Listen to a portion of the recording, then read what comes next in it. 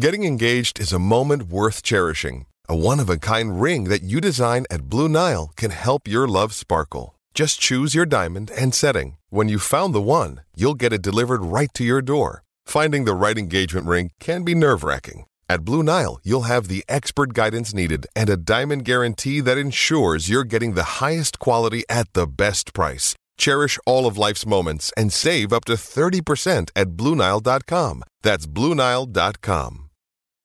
It's only a kick, a jump, a block. It's only a serve. It's only a tackle, a run. It's only for the fans. After all, it's only pressure. You got this. Adidas. Hey, we love Burger King grilled dogs. They're made with 100% beef, and they're 100%.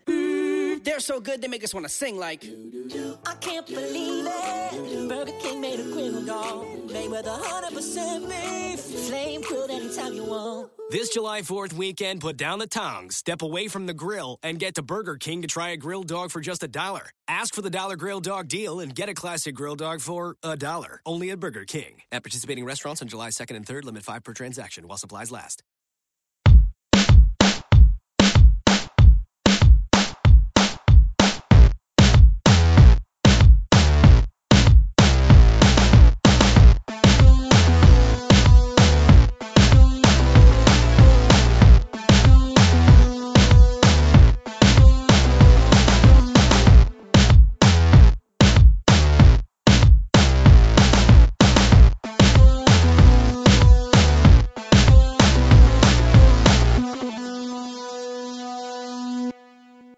Welcome to Real GM Radio. I'm Daniel Leroux, your host, and so happy to have you with us this week. Have two guests for you, Adam Francis of Raptors HQ to talk Raptors, and Amin Elhasson of ESPN to talk his fixes to the draft and playoff system and what's going on in the league over a variety of topics. He and I actually talked for almost an hour and a half. And I wanted to start, though, with Adam Francis. He is the publisher of RaptorsHQ.com, and I feel like the Raptors are one of the more interesting and fun stories of the league this year, how they have dramatically outperformed expectations, but doing so with a new GM that may still be looking to make substantial changes to the team. So I wanted to have Adam on to talk about that and also to get a lay of the land before the deadline, because there are few teams that are going to have more interesting trade deadlines than the Raptors, whichever way it goes. So our conversation runs about 21 minutes. Hope you like it. Thanks so much, Adam, for coming on. No problem. Glad to be here. The Raptors have been a really interesting team to watch from the side because they went on this road that I think people expected them to, kind of trudge along and have Masai Ujiri figure out what he wanted from the team and probably move a lot of pieces, cleaning house in a way. And the season has ended up going in a very different direction. And I was wondering if it's looked the same from somebody closer to the inside.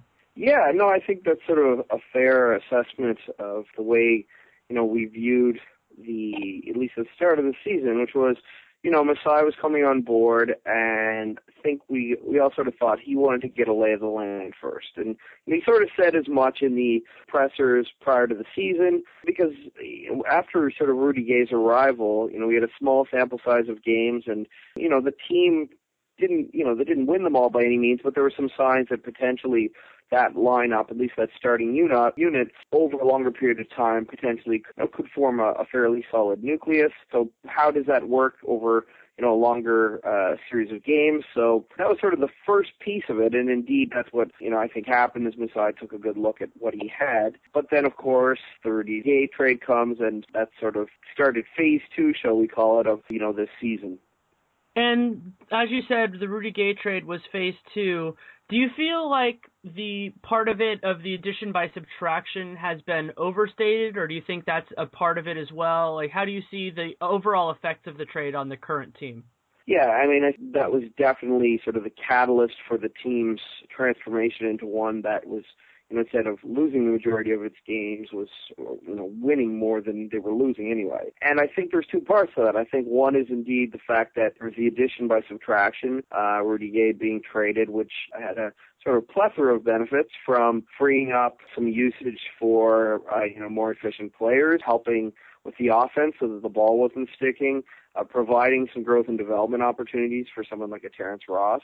So those pieces were all sort of built in as sort of your initial benefits. But the other benefits, which I think were sort of downplayed upon acquisition, was the additions of players like John Solomon, Rivas Vasquez, and Patrick Patterson. So these players came on board, and suddenly, I think the one player that people thought might have an impact was Rivas Vasquez. Just looked like a natural upgrade at the backup point guard spot, which had been a real struggle. DJ Augustine hadn't worked out. Some other guys like Dwight Bikes, Julian Stone certainly weren't locking the position up. So he looked like an immediate upgrade. But I think it's the other players that really have provided an even bigger boost. Patrick Patterson, I mentioned, and John Salmons. So yeah, there's sort of two components to it. But I think indeed that was sort of the turning point on the season. And one of the interesting storylines with this team, and obviously we don't know what they're going to look like a week or two from now after the trade deadline, but right now they have a lot of players, including most of the players that they acquired in the trade, who are expiring at the end of this season, with Vasquez and Patterson being free agents. Do you have an expectation on where the team might go with those guys? I wouldn't be surprised if they try to retain Patterson especially. He's a player that the Raptors as an organization took a close look at when he was drafted. He came in and I watched him work out. He was a player who was highly touted, and I think probably would have been their pick had Ed Davis not fallen into their laps. And I think he sort of lost in the shuffle a bit when he was, in Sacramento and after being drafted. He's right now in Toronto anyway. He's playing a lot more like he did in Kentucky, where he showed that he can stretch the floor. He's a fairly good rebounder, probably a little more mobile and a better defender than many people thought, and sort of an instant upgrade, over a lot of the options that Toronto had. And he kind of represents a unique skill set, and I think, for those reasons, that the Raptors will probably make some play at hanging on to him. Vasquez, I'm not so sure about. I think he's probably the player that's been the most disappointing of that trade, not because he's been awful, but he's been less of a pass-first option as perhaps was advertised. He's a little bit erratic, to say the least. Not a great, hasn't shot the ball very well since he's arrived. So that one I'm not sure about, but I wouldn't be surprised if Patterson may make a play to hold on to.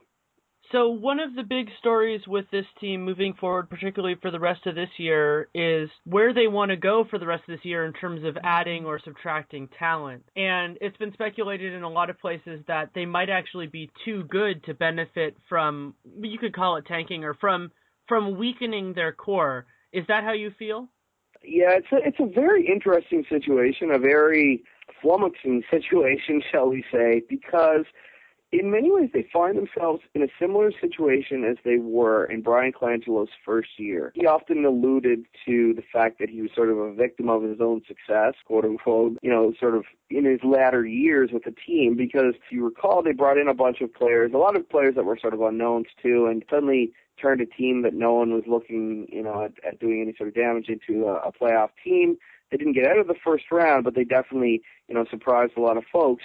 The problem was that a lot of those pieces weren't necessarily built for the long term, and as a result, you sort of had this short window of, I guess you'd say, success, because they did make the playoffs, but, this wasn't a team that made the conference finals for, 5 years in a row. Right now, the Raptors are, again, in a situation where, yes, they're, a couple games over 500, and it looks like they, are definitely a playoff team. They're sitting in third currently in the East. But they're in a conference right now that certainly isn't the most illustrious Eastern Conference that's ever been fielded in NBA history. And are they, in a similar situation where, sure, they're in third, but I don't think anyone's mistaking them for a team that can knock off Miami or Indiana. They're probably, a step below, if not two. So how do you get up to that next step? Because that's the, ultimate goal, and you may need, some additional talent to do that. Well, right now, you're certainly, not getting a top 5 lottery pick unless you certainly take the team apart. And there's all kinds of risks inherent with doing that, especially considering you're talking about, from a PR perspective, a club that hasn't made the playoffs in, 5+ seasons. So, it's sort of a battle here which direction to go, and I'm not sure really what the right answer is. The encouraging thing, I think, for those who think that the team is potentially too successful right now and that they should be trying for an Andrew Wiggins or a Jabari Parker, I think the encouraging thing is that Masai Ujiri has shown in Denver the ability to find solid talent later in the draft, whether it was Kenneth Faried or trading for a Ty Lawson. So potentially, this draft does have some very interesting players after that top 7-8. So he can potentially look at an Indiana model where he's building internally and finding value that's not necessarily in the top 3 or so. And they may have to go that route because he may not be able to get value for someone like a Kyle Lowry if they do decide to trade him. So there's a lot of different pieces, in this puzzle, and I think the bottom line is I don't envy Masai. Yeah, and the real question that the case whenever there's a general manager, especially when you bring in a talented one, is the idea that there's a new evaluation of every single player and coach that are involved in the organization. And so, at least from my perspective, it seems unclear at the moment which pieces are going to be the building blocks and which pieces they want to parlay into other pieces that could be the building blocks. Yeah, I agree, and I think it's probably changed. I would just hazard a guess that when Masai came on board, I would say that he had a couple guys like Andrea Bargnani, Rudy Gay, and DeMar DeRozan circled as guys that potentially, would be finding new homes sooner rather than later, either because there was some inherent value in moving them, or they just weren't living up to the size of their contracts. And if you recall, after the Rudy Gay trade happened, the team was right up against the luxury tax threshold. So, you were pretty capped out, and a non-playoff team to boot. So there were a couple of those guys. Kyle Lowry potentially was in that group too, both because of his contractual situation and the fact that last year obviously didn't go as planned. Jose Calderon ended up, winning that starting point guard gig from him before he was traded. But then Lowry sort of came out with gangbusters, and especially in the wake of the Rudy Gay trade, I really feel he should be the all-star over DeMar DeRozan. But DeRozan has been great too, and I've been one of the bigger critics of DeMar over the years, not because he doesn't work hard, everyone testified as to his work ethic. I just wasn't sure he'd be able to take that next step defensively and rounding out his offensive game and being sort of that on-court leader, and he's definitely, improved each season, but this year I really think he's taken an actual step forward, a major step. I think in past years there were smaller incremental moves, but this year I think we've really seen him take a step forward. So suddenly you look at guys like that, and if you're Masai, it's not easy to find a shooting guard around the league with some of, DeMar DeRozan's abilities.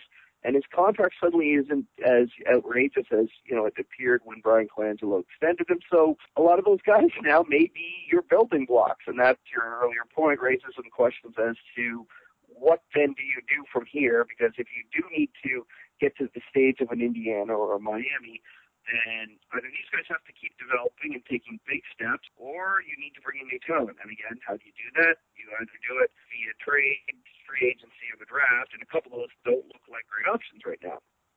Yeah, and the one guy that we haven't talked about very much at this point is Jonas Valanciunas. And at least when I was looking at this team going into the season, he was the player who I was most intrigued by long term. How do you think he's performed this year? I think he's been fairly good. I don't think he's played as well as some people expected him to. I think a little bit of that is product of how the team played earlier in the season. The fact that really his usage was down, and with Rudy Gay, he just wasn't nearly enough of a part of the offense. And Dwayne Casey didn't trust him, it felt like, especially late in games, you'd see other players getting minutes. I think he's been a lot better sort of over the last stretch of games. He still needs to do a lot of work in certain areas on defense. At times, even on offense, he'll get into situations where they're green and roll, and he rolls, doesn't get the ball right away, and just kind of stands around. He's not sort of re-involving himself in the offense. This is all stuff that, younger players, will learn over time. I think he's still, a very solid player and projects to be a good NBA player. I'm not sure if the ceiling, though, is quite as high as maybe some expected when he was first drafted, but a player that each season seems to, get better in certain areas. So I don't think there's necessarily a concern, but I'm just not sure that he's had the gangbuster season that many expected. That makes a lot of sense. Do you have a feeling for whether Dwayne Casey is the right answer long-term to be the head coach of the franchise? Oh, this is a great question, too. During the Rudy Gay time period, it certainly looked like he wasn't, especially in terms of offense. There were some questionable decisions made, whether it was late-game situations like the fiasco in Charlotte earlier in the season, or whether it was just, rotational decisions. Interestingly, as soon as Rudy Gay left, a lot of those questions went away. Coaching in the NBA is a funny thing. To be honest, I'm not a huge believer in coaching making a giant difference outside of certain guys like your Phil Jacksons, etc. I think a lot of it's the players you have on your team and the composition, etc. With that being said, do I think Dwayne Casey is the right man for the job? I think he's done a great job, and I'd be fine, to see him continue on. I have a feeling, though, that Masai is going to go in a different direction at the end of the season. I'm not sure why, but I think that he will look elsewhere come end of season yet. Would George Karl, do you think he would make sense if theoretically that relationship was still intact to manage this team going forward? I think it would. I think that especially on offense, there'd be some merit in bringing someone like George Karl in, who's quite creative in terms of offensive strategies. And that's probably been the biggest knock on Dwayne Casey from day one, is his lack of offensive playmaking and sort of especially on the creativity side. I'm not a huge George Karl fan, though, so I'm not sure that it makes a huge difference. Put it this way, I think if you brought George Karl in, maybe you do see some improved offensive production, but I'm not sure that it's a difference between 42 and 45 wins and, 55 wins. Maybe it's a win or two. I'd be curious to see if Masai actually goes in a different direction and looks at maybe a younger coach who has more of an analytical mind to things. So I don't know. It'll be interesting to see which direction he goes. But yeah, I get the feeling that Casey won't be the guy. And that makes sense. In pretty much every major sport, you see that a general manager, because they're tied at the hip so much to the coach, that they want to put in their own person when they get the job. And Casey is not that guy because he was already there. So that could be a factor in it as well. Yeah, I know, absolutely. I think that's definitely the first factor, and the one that sort of reared its head immediately when Masai was made GM. So that, and, I think that some of it will probably naturally come to rest on how the rest of the season unfolds. And it'll be interesting one way or another because, I alluded to that first season of Brian Colangelo's, and the other parallel is that Sam Mitchell was in charge. It looked like he was going to have to go, and then he wins Coach of the Year, and it's extended. So not that Dwayne Casey necessarily will win Coach of the Year, but again, a situation where someone who looked like potentially a coach on the chopping block has a team that, maybe some would say overachieves. So do they keep him on because of that? And that also goes into the point that you brought up before, that a lot of that goes to the talent on the floor more than the coach. And you can get into situations, I think what just happened with Mo Cheeks in Detroit is an interesting example of that, where if you put a coach in a tough spot, they're going to look bad, and if you put them in a good spot, they're going to look great. There's a lot of gray area, I think that you're on the point. I think there are certain coaches that are big positives, and there are very few of them. Maybe Thibodeau, Popovich, obviously, maybe Spoelstra, and then there are a few that are big negatives, and I'm not going to name names. But everybody else is right around in the middle. And so the logic, it's interesting, would be if you can't get a guy that's in that top tier, then maybe you're all right with a guy in the middle. Yeah. No, in fact, it's so good that you mentioned those names because, in fact, when I was giving my answer, I was thinking of the Maurice Cheeks situation where that's exactly it. I don't think Mo Cheeks is the right coach for a situation that requires that sort of creativity. But in turn, you're putting him in a position to fail when you're combining those players. And I think one of my favorite examples of bad coach, great coach, Doc Rivers, pre-Kevin Garnett and Ray Allen with the Celtics, when he was lambasted by so many individuals in the media for that Celtics team. And then as soon as he was infused with some real talent, everyone was praising his, the merits of Doc Rivers. And I just think the talent's the bigger part of the equation, except for those, those rare sort of outlier cases like Popovich and Thibodeau and some of the names you mentioned. So exactly, I think the focus for Masai should be more on, how to, building the team. And, if we can't get one of those outlying coaches, then are we happy with the Dwayne Casey? And he's done a solid job. And until one of those guys that, maybe are on his short list become available, then you focus on building the team that you think, regardless of the coach, is going to be a very competitive basketball club. Okay, this is going to be a two-part question that I think both parts are going to be hard for you. Okay. First part, they're both about Kyle Lowry. Okay. Do you think that he'll be a Raptor on March 1st, and do you think that he'll be a Raptor on October 1st? I think he will on March 1st. I think there's two factors at play. One, I think that the team wants to, I think they could feel like they can re-sign him. So I think they hold on to him for that reason. I also think there's just, if you look at sort of the strictly economics view, I just don't think the demand side is there, the equation. There's been a number of really good articles just talking about how there aren't a lot of teams in a position to give up, A, the assets that Toronto's probably looking for, or B, that need a point guard like Kyle Lowry that, they can either afford or make work in terms of a trade salary-wise. So I think March he'll be there, and I actually think that he will be there come start of next season too. I do think actually that he'll re-sign with the Raptors, and I don't know, call it a gut feeling, but I think, and part of that is the same sort of rationale. I just think that the market dictates that Toronto's probably his best situation. And on Terrence Ross, it seems like he's improved since the Gay trade. Obviously, his role has changed dramatically. Do you feel like it's more of the situation that we see so often with young players that they're just getting the opportunity to show, and so it's more just getting the time? Or has he actually grown, or has the change in role made him a materially better player?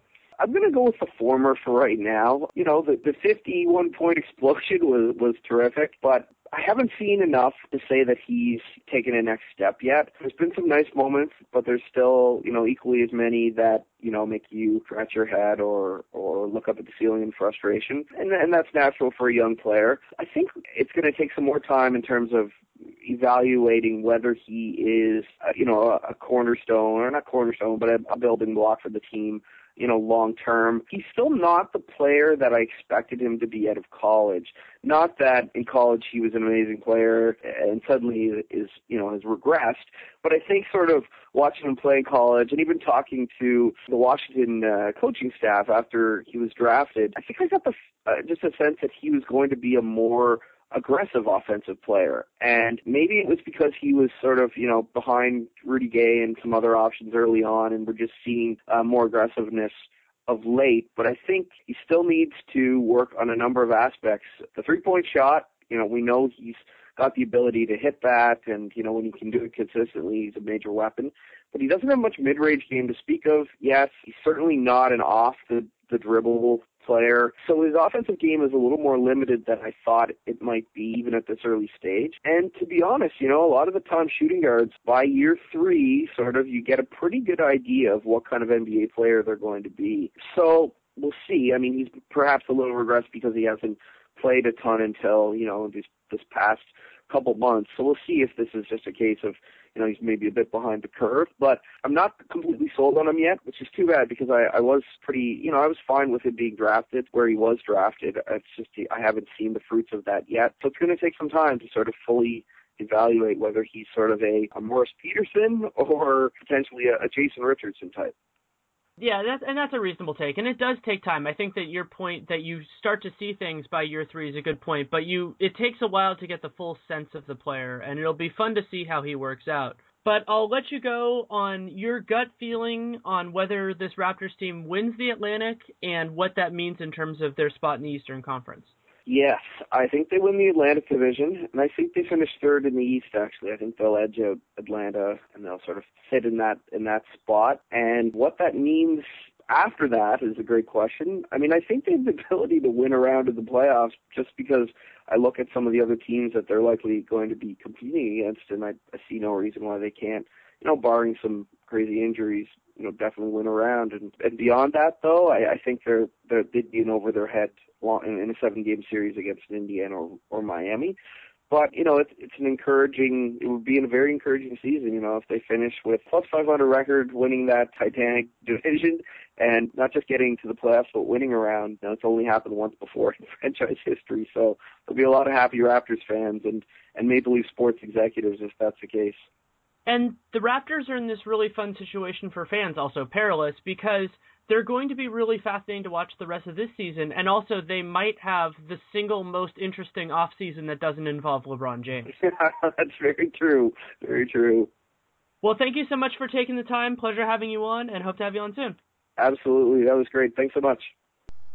Thanks again to Adam Francis for coming on. You can read him at raptorshq.com, where he's a publisher, and you can also follow him on Twitter at RaptorsHQ. That's RAPTORSHQ. Next up is Amin Elhasson of ESPN. I was really excited to have him on, and our conversation runs a little longer than normal. It's an hour 25, and a lot of that comes into play because we talked on his drive back to Arizona from covering 3 sporting events in LA over the weekend, and he talks about that. So we get into a wide variety of topics, from his idea to tweak the draft and the playoffs to make it better, to specific players and teams that are over or underrated, the prospects of the Suns, what the Cavaliers are doing and what they should do, and a lot of other topics. I really loved the conversation, really happy with it. As I said, it runs about an hour 25. Hope you enjoy it. Well, Okay. Thanks so much, Amin, for coming on. Hey, no problem. I'm glad to be on. A couple weeks ago, I did a podcast on different people's solutions or tweaks to the draft system, and I know that you wanted to talk about what you'd like to do, so I'd want to start there. Yeah, I'm sure it probably sounds pretty familiar to some of the other radical options out there. The most radical option for me, but will probably be best, is if we do away with the draft altogether. And instead of having a draft, we have kind of like a rookie free agency period that occurs before the regular free agency that we have in the beginning of July. And basically, instead of draft picks, every team will get a draft slot. So it'll be like a rookie salary exception. It could be the same amount that the current rookie scale picks go in. So, the number 1 overall pick will get a $5 million salary exception. And then the next pick will get 4.5, and so on and so forth. So the bottom of the first round, you'd be getting something like $900,000 or $800,000. And the idea here is that instead of, I'm the Philadelphia 76ers that have the worst record, I can pick Jabari Parker and he has to come to my team. Rather, I have to convince him to accept my offer of $5 million. So Jabari Parker has a little bit more say in where he ends up as a player. He doesn't necessarily have to go to the team that picks him. He can choose to take less money and go to what might be a better situation. So let's see. So Orlando is an up-and-coming team that's also similarly bad. He might take the discount and go, play the discount and go play in Orlando or Utah or wherever or the Lakers. So the number one pushback you get with an idea like this is, and then everyone's going to go want to sign with the Heat. Well, not necessarily. If you're a kid and you haven't made any money in your life, and you can either take $5 million to play for the Sixers or $900K to play for the Heat, and mind you, you're only going to get 2 years guaranteed, and the third year is a team option, fourth year is a team option. That's a really big gamble to take for someone who's never made any real money in their life. So I think that protects the system from players gravitating towards teams that are already really good. But ultimately what this system does is it forces a team to have to make itself look attractive to a player. And yes, obviously you're aided a little bit by being able to pay him more than teams with better records, but you're still having to show, look, we did a good job here. We're building towards something. We have a bright future. As opposed to if we look at teams like the Cleveland Cavaliers, I guess would be the best example, kind of mismanaged. If you think about them having the number 1 overall pick, if it were a draft slot system, would Anthony Bennett have accepted going there? Maybe not. Maybe he said, I'd rather go to Orlando or I'd rather go somewhere else than to have to do that. Similarly, the team in this draft, so the 2013 draft was really weak. So maybe the Cavs would have said, well, we have this $5 million exception. Maybe they don't want to spend it all on one guy. Maybe there are 2 guys that we can offer 2.5 apiece, and we're better off doing that. So it gives also the team a little bit more flexibility as far as how they want to approach building with the young players. That's a kind of rambling answer, and it's all over the place. But I really think there's a framework there that can really help bring about more conscientious general managing a team rather than this thing where we are judged kind of by opposite standards.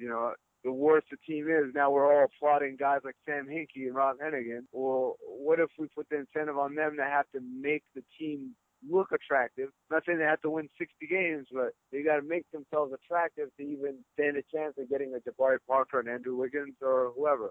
The other thing I'd like to add is the nice thing about keeping this kind of draft slot, salary slot thing is you can still trade futures. So I can trade my 2015 first-round draft salary slot for a player now. So basically, if I'm the Clippers and I traded to the Celtics, in 2015, the Celtics would have their draft salary slot, which is, let's say, 18th, so it's about $2 million. And then they might have the 27th draft salary slot, so they have another salary exception of about, $1 million or whatever it is. What's really interesting because you and I have similar ideas that have different executions, and so one of the clarifying questions I had was, in the case of the Sixers, would they be allowed to use cap space to sign players who had never played in the NBA? Yes. So that, again, encourages proper cap management. So much like if a player goes undrafted in the draft now, technically he can sign a max deal for a player with 0 to 6 years of experience. Now, obviously, that situation never comes up because if he's that good, he would have gotten drafted. So similarly, in my system, you could use your cap space to go out and sign a guy who hadn't agreed to terms with anyone else during rookie free agency. So if your rookie free agency lasts the last 3 weeks of June or 2 weeks or whatever you want to call it, if he decides to sit out those entire 2-3 weeks in order to get a bigger deal, free agency, he's free to do that. Obviously, he's playing with the risk there because in any given year, the number of teams that'll have a lot of cap space is going to be limited, and you want to take something guaranteed. And at the end of the day, also, there's the risk of injury. There's all types of risks that the player would be taking by passing up a guaranteed deal now for a bigger deal later. It'd be interesting if you worked that system with the idea that if you didn't use your exception during that window, then you lost it, because then you'd be dealing with an evaporating market of space in certain circumstances. Absolutely. So this is a use it or lose it. If you don't use it towards a rookie, rookie free agent, I guess is what we call him, you lose it. Much like if you went into the draft and you had the 17th overall pick, and I think we've seen this in the NFL before. You come up on the clock and it's your turn, and they didn't make a pick, you lose that pick. It's not like, well, can we use it later this summer? Can we use it next year? No, it's meant only for that time period, which is those 2 or 3 weeks, like I said, of rookie free agency. That's when you can use it, and if you don't use it by then, you lose it. It's nice because it's not going to be a cap hold or anything that's counted against you.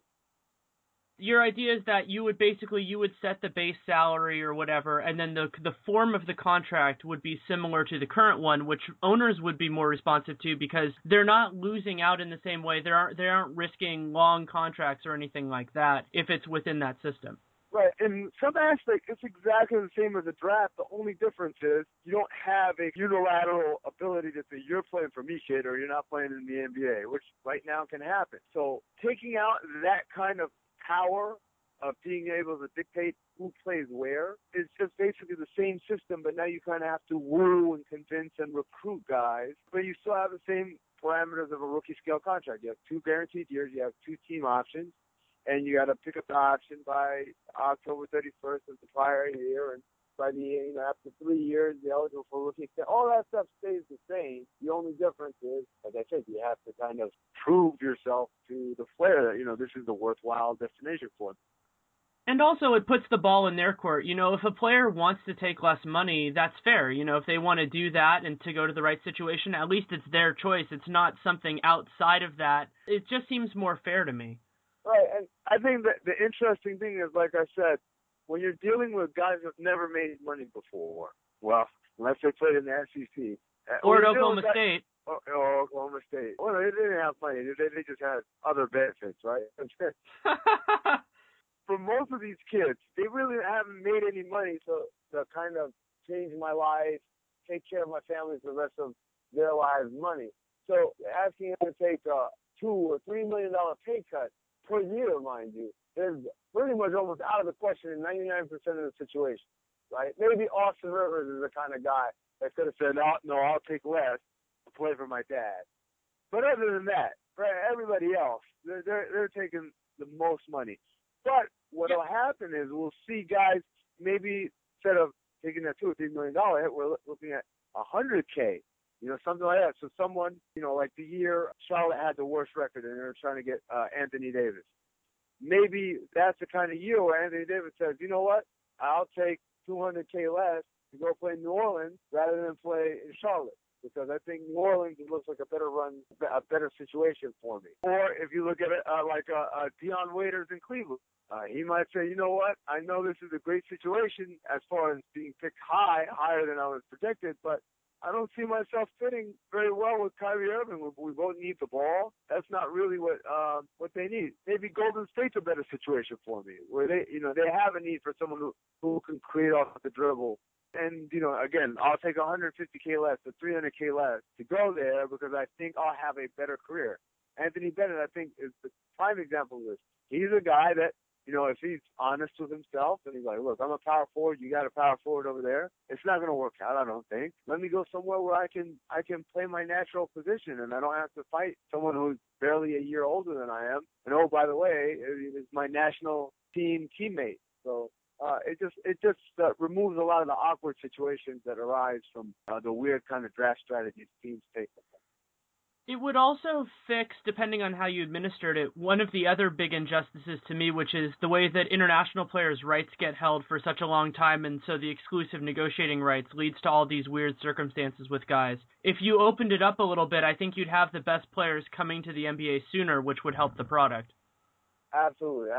So again, it gives them a lot more flexibility. The other thing it does, and I was trying to remember this whole time, so how did I forget? Is it really addresses the tanking thing. So more than, I know we talked about control and having to run your team the right way in order to woo these players, but it's a very real deterrent from, let me just be as bad as possible so I can have as many ping pong balls as I can. Now, you could argue, but you're still getting a bigger salary exception by being bad, and this is true, but the main idea here is that alone is not a guarantee. So there has to be some skill that the GM has to employ, whether it's cap management, whether it's building a foundation and a culture that looks like it's something that people want to be a part of, or whether it's just plain old having people skills and being able to sit down with a player and an agent and convince them this is the right place for you and nowhere else. Nowhere that can pay you more, nowhere that can pay you less, we are the right situation. Henry Abbott always used to write and talk about this. How can you tell a bad GM from a good GM in the current system? The bad GM makes awful decisions every year and he keeps getting high picks. Well, he can always just fall, we meant to do that. Yeah, we're angling, for a better pick and play our young guys and all that. Now you can't hide behind that excuse anymore because a kid can look you in the eye and say, you guys have been bad for a very long time. What makes me think? Why should I believe that anything is going to be different? Even as I have complete confidence in myself, I don't believe in anything else that's going on in that situation. And also, in terms of the business that you and I are both in, it would be huge in terms of buzz for the league because not only would you have this extended period, which would be more like July 1st when all the NBA buzz is huge, it would also be this really fascinating situation for agents in terms of those narrow circumstances where a guy might be so good that you'd want to sit him out of the first stage. So maybe you'd be sitting there and you're Joel Embiid's agent and Joel Embiid and you say, I think I can make more than $5 million. So, or maybe there's a team that with cap space that has, maybe they're at $3 million, but they have cap space. And that whole circumstance would be amazing, and as long as you opened it up at the right time, it wouldn't be tampering at all. It'd just be a different kind of negotiation. Right, and again, that's the part that where you got to work out the courts, right? So, as with any system, there are always going to be little loopholes and flaws, and that's something I thought about, whether you make it so that even if they make it to July 1, they still have to find a rookie skill-esque structure. So I might be able to sign for more on July 1st, but I still have to sign 2 years guaranteed and then third-year team option, fourth-year team option, or something like that. Unless that's the part that really needs multiple minds really thinking about what the best strategy is as far as handling those kind of situations. But again, I think that's still better than what we have now. Exactly. One proposal that I worked out that I thought would be more fair, and this gets into CBA Nerdland a little bit, is that I think they should unify first-year contracts with everybody else in the sense that I would like it if they could tweak the system so that if the fourth option year was picked up, a player would be unrestricted, but they would be able to turn down the fourth year and make them a full restricted. So it'd make it a little bit more similar to what Chandler Parsons is going to be going through. But so if a team wants to make sure that they retain a guy, the player gets another year to higher salary, but I totally understand why the owners wouldn't want to do it. Yeah, no, the whole point is I've invested time and energy and money on this player. I should have the ability to have some sort of leverage as far as keeping him. I don't blame him. When you think about a guy like Chandler Parsons and Lance Stevenson, yeah, they've been underpaid for 4 years, probably more so than anybody else in their draft class. But at the same time, it's a little unfair, right? If you're the Rockets, you were smart enough to see these, or you're the Patriots, you guys are smart enough to see these kids for what they were when nobody else did. You put your money where your mouth is as far as giving them the extra year and all that. It's kind of sad that because you gave the kid an extra year and an extra year's worth of money, now that comes back to bite you. But that's not something that I'm too worried about. I think the current rules, the way it works right now, are okay. And if you're signing a second-round guy, signing him to a 4-year deal really isn't in your best interest. You got to have the 3 years and be able to keep him as a restricted free agent. And as you brought up Lance Stevenson, which is a great example, it would have been really interesting to see what the market would have been for him as a restricted free agent in 2013, considering all of the issues related with all this stuff. I think it would have been much more likely that he would have gotten both a lower value deal and that he almost definitely would have stayed with the Pacers. Right, exactly, because he played well last year, and he really took a giant leap forward last year. So it's nowhere near what he's done this year. It would have been really nice for the Patriots. I mean, who knows? Maybe they would have been able to keep Danny Granger as well. Maybe they could have kept this core together for years to come. I mean, and by the way, this is the part of the game that really appeals to me. It appeals to me when I worked for the team, and it still appeals to me now as a media member. The chess moves. How do I set things up 3, 4, 5 years down the road so that I can maximize the talent that I have on my roster? Because the more we kind of remove it, that's why, when Zach Lowe wrote about the wheel suggestion, I was really against it because it just smacked too much of paint by numbers to me. And if you take away that kind of intellectual exercise, then what's the point of the job? Same thing for people who want to get rid of draft protection as far as when you trade picks. And quite the opposite. This is what I love to. I love finding ways to word these transactions and basically making educated bets. I bet that you're going to be awful 5 years from now, and we'll never see that pick until it's unprotected 5 years from now. Or I'll take the less favorable of you and Denver because I think you're both going to be terrible in 3 years. Yeah. I love that kind of creativity and some knowledge. I think the only people that don't like it are media people because when we're writing the piece, we're trying to figure out, now whose pick is this again? It can be a little bit of a pain to kind of trace the money trail or whatever. But again, that's the kind of stuff that appeals to me. I love that stuff too. The only argument that I see against pick protections, and the reason I'm not a huge fan of it, is that I covered the Golden State Warriors the year that they had the situation with the Harrison Barnes pick, that I believe it had top 7 protection. Yeah. And they deliberately sabotaged their team to make sure that they could get down there once they realized that guaranteeing they were going to make the playoffs wasn't going to work out. And so it led to this weird competitive imbalance because the teams that played them at the beginning of the year when they were trying to win got them, and they had players who could have played but were sitting for specious reasons. And that, I think, if you were designing a system, I would prefer one that didn't have that factor in it. And there are a bunch of different ways to fix that. But again, I think that goes back to, I don't know if anyone would want that kind of long-term perception to their organization. Again, I have to convince people there's no guarantee that people will come play for me in the form of a draft pick. So now I have to convince people, whether it's the rookies or regular free agents, that we are a really good franchise that's serious about winning. When you raise the importance of that, it lessens the risk. And again, none of these solutions are ever going to be foolproof, but I think we can make it so that if you want to go down this road, it's not in your best interest, as opposed to now it is totally in your best interest. There are some less radical suggestions that I've heard and I've spoken with people about, and I like as well, while we're on the topic. So one of them is tying I can't remember who told me this one, tying the revenue sharing to where you finish. So we keep everything the same, but then now there's a very real cost to being that. And so if I'm an owner and we can either tank it and get the 11th or 10th pick, or try our very best and maybe get 13th or 14th, but now I get a lot more, I get a larger share, then again, it makes it a very real dilemma for a team. Instead of just being a no-brainer, oh yeah, let me just lose and get the best possible pick. It's like, whoa, well, if we lose, there's a very real cost that we're dealing with. That's one. The other one is going back to there is no lottery. If you're one of the teams that missed the playoffs, you have an equal shot at winning, a top 3 pick. And again, what that does is, whether I'm the best lottery team or the worst lottery team, it doesn't matter. So I might as well try to win games, right? So those I think are a lot easier to implement, a lot more familiar for fans and for owners alike. But they still obviously all have their same kind of flaws.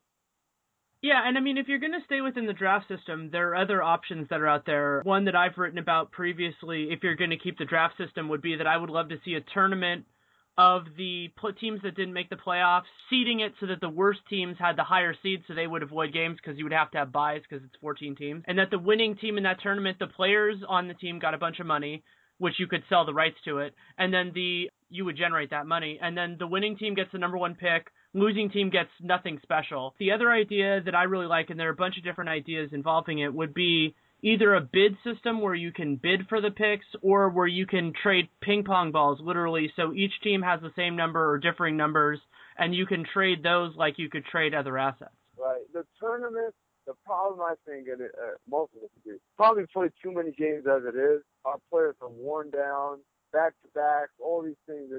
It's just killing guys. And I guess, playoff teams play extra games as well, but I don't know if guys can sufficiently, keep it up year in and year out all over the league. Especially when you consider, hey guys, what are we playing for again? Oh yeah, some guy that's going to come take my job. To start to approach kind of conflict of interest between player and team on that matter. So, I'm hesitant about that one. The bid system I've heard also, that's one that has a very real danger of someone with deep pockets like the Brooklyn Nets just going in and just buying up picks. I think you have to have some sort of cap, how much you can bid or how many times you can bid or something like that. There's got to be some sort of artificial mechanism that just prevents rich teams from being able to just go all wild, go basically on a shopping spree. And then trading the ping pong balls. Well, explain that one to me because I haven't heard that one before.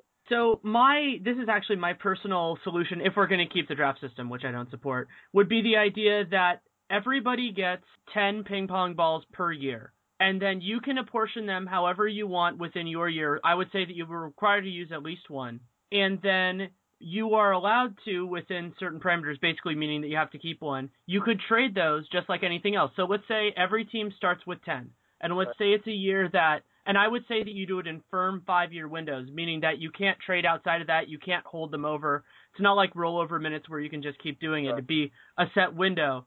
And then what you could do then, the really interesting part of it would be that, so let's say you thought it was a bad draft, say 2013, and you decided you only wanted to use 3 ping pong balls, and let's say a lot of teams did that, then one team putting in a couple more would have a much better chance of getting somebody who they really liked. And if you could trade them, then you could do it's kind of, for me, it's a way of getting the creativity that you and I both like in an ideal system within the flawed parameters of a draft. Like, that's kind of the thing is I think that everybody who likes the draft can support the idea that you want better GMs and better situations to somehow be able to get to the top if they're creative enough.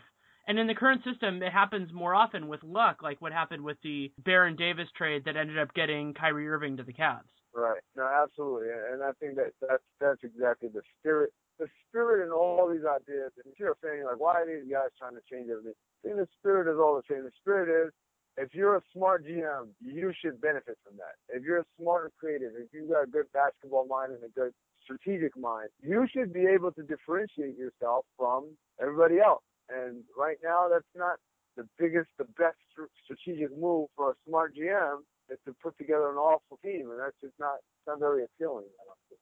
And the other factor in all of this, and I've heard a lot of smart people say this, is that changing the system to what you proposed and something similar to what I proposed is that every player who thinks that they're good enough to make it in the league should be more focused on their second contract and, more importantly, even their third contract than their first one. If they're smart and they look for the solution that they think will give them the best place to be a jumping off point for their next contract, then you're forcing GMs to do a much better job building their teams. Because if you just make the cupboards bare, you could still convince, a guy to come with your number one draft slot, but you're going to have to be a whole lot better at that part of your job. Whereas if you're doing a good job in building and you have guys that other people are going to want to play with, then you're doing that work all season long. Right. And again, I think this is something that goes back to, if you're an owner, it's a lot easier to judge a GM now. So if you're Tom Gores, the managing partner of the Detroit Pistons, and Joe Dumars doesn't have I drafted Andre Drummond and Greg Monroe to fall back on. Instead, he has to actually try to convince these guys to come play for him, and it's really tough. It's tough to justify Joe Dumars' tenure, because then it just turns into, that's a guy that fires coaches and spends money unwisely, and when it comes to draft free agency, he couldn't convince anybody to come play. And there's also the situation, Dumars is a really good example. I like that you picked him because the two guys that he drafted best, Drummond and Monroe, both fell into his lap because other teams made mistakes. Obviously, they did a great job drafting them, and the fact that they took them when they were available is great. But both of those guys fell, in a way you could say, unnecessarily past teams that did a bad job. Isn't that fun? Isn't that fun how you can look at a glass half full or half empty? So we praise teams like the Pacers for drafting Paul George and Roy Hibbert, Danny Granger with either low lottery or middle of the round pick. But at the same time, isn't the opposite? Can't we say that about them? Well, they just lucked out because people messed up and skipped on these guys. Like Roy Hibbert. It's a lot easier to draft Roy Hibbert 17 than it is 7. Because you remember Roy Hibbert was really not in great shape in college, didn't move well, didn't have a good body. And even now, today, you could still say, I don't think he can play with every team. What he does works for Indiana because they play a style that is tailor-made to him. But I don't know if, you could put him on, if you traded him for Dwight Howard, you think Houston would be incredible? Not really, because that's not the style of basketball they play. But I didn't want to get off on the tangent there. I just thought it was funny. You look at it either, oh wow, you got a great eye for talent, or you look at it as someone so obviously good would drop to where you have no risk at all in taking them at your draft spot. Yeah, and I think those both fit in well. And there's also, you have the hindsight bias, but I think you can look at where a guy was considered at the time. And so for me, I was thinking, with Monroe, the Warriors took Ekpe Udoh over him, which was just a bad decision. And that was one of those. But then you get into those situations where a guy falls because of more legitimate things, and you get into the really interesting ones, which are ones like Akeem Olajuwon and Michael Jordan. In that draft, that you could justify that a lot of different ways considering Drexler and everything else. But and I think it can be both in certain circumstances, though I think you do raise an excellent point. Yeah, no, I was just thinking about an example of one of those. Oh, Trey Jones III. You look at him and people say, oh, it's prestigious. The kid was supposed to be a top 5 draft pick. How hard is it to draft him at 29? Yeah, it was hard. It was hard for all the other teams except that they all passed on him. And that was I covered that draft. That was a really interesting experience. The other thing also is it always depends on where you are as a team. If you're Oklahoma City, you can afford to take a chance on a guy like that because you already got 2 studs who are not even scratching the surface of their prime. So you got plenty of time to worry about it. Really, at the time, they actually had 3 studs. They had hard technically, so that's the way it goes. So we'll do a quick transition within the theme of improving the league. Do you have any ways that you would change the playoff system from what it is now? Again, radical solution, let's get rid of conferences and let's just do 1 through 16. When you look at the league making the decision to switch the finals format from 2-3-2 back to 2-2-1-1-1, we basically admitted what everyone's already known. Like, travel is terrific nowadays. Accommodations are terrific. the need for staying in one city that long is not a big deal, even though you're coming from across the country. So once we've accepted that, why don't we just expand it to our entire playoff system? The best 16 teams should go. The worst 14 teams should stay at home, and it shouldn't get stuck on Eastern Conference, Western Conference. But again, that is a very radical solution, and there's a very valid counterpoint to that, which is if we keep the conferences for regular season play, then that's not fair because a team like, for instance, Indiana benefits by beating up on a lot of poor competition and having an inflated record, whereas a team like, let's say, Houston really has to fight and claw in the Western Conference. Now you go to the playoffs, and Indiana is seated higher in the playoffs than Houston is because they had a good time. Now, I don't know off the top of my head Indiana's record against the Western Conference, Houston's record against the Eastern Conference. I'm just using them as examples to illustrate one of the issues that they have. So knowing that that's maybe too radical. So the other less radical solution, I think that's a very simple fix, is if we go to the D-League style of playoff seeding. So if you don't know, in the D-League, they seed the top 4 teams, and then the top seed gets to pick who among the bottom 4 seeded teams they're going to play. So instead of doing the traditional 1 plays 8, 2 plays 7, et cetera, the 1 seed can actually say, you know what, I really think we match up better with the 6 seed, so we're going to pick them to play in the opening round. And then the 2 gets the next level priority, and gets to pick up the remainder, and so on and so forth. First of all, it's an interesting dynamic when you think of that bold statement. It's like, yeah, I really think I can kick your tail, even though you're not the worst team that made the playoffs. And the other thing is it eliminates the second kind of tanking that we really don't talk about, which is teams that lose games on purpose to angle themselves into specific playoff matchups. It used to happen a lot, and it still happens. The most recent example is the Memphis Grizzlies in 2011, was it? When they wanted to play a Spurs team that they matched up well against and had a lot of injuries. I think Manu was injured that year. You get rid of that. So there's no incentive to lose games. The only incentive as far as angling is for those top teams to win games because they want to get to a higher seed and be able to have the top priority of picking their opponent. I'm a huge supporter of that and actually proposed something similar when we did that episode. It's such a fair solution. The other thing that you touched on this, but I think it's a bigger point, is that it also gives a fairness advantage to the teams that do best. And what I think of is that Washington Wizards team with Arenas and Jameson, where they both got hurt right before the playoffs. And so I think it was the Cavs were the 3 seed. It was somebody was the 3 seed and benefited immensely from that team losing. And I think, to me, if somebody's going to benefit from that, it should be the team at the top, because then you get that benefit from winning. It shouldn't just be dumb luck. Right. Absolutely, yes. The 1 seed should have been able to say, I want the guys that are in touches, as opposed to having to play someone else. This is something I've asked a lot of different people when we're putting stuff together. Would you allow, if a team wanted to do this, and you've worked with a team so you know how crazy this would be, would you allow teams to decline playoff berths if they wanted to? So I'd rather be in the lottery than be in the playoffs? Yeah. Sure, why not? I'd allow them. I don't know if any team would actually do that, though. Because of the increases in revenue. Yeah, because of the increases in revenue, because it makes a fairly large statement. I mean, it's one thing to stack the deck so that you're not going to win as many games as possible. It's another thing to outright just go ahead and say, no, I'm not going to try my slim chance of winning a championship.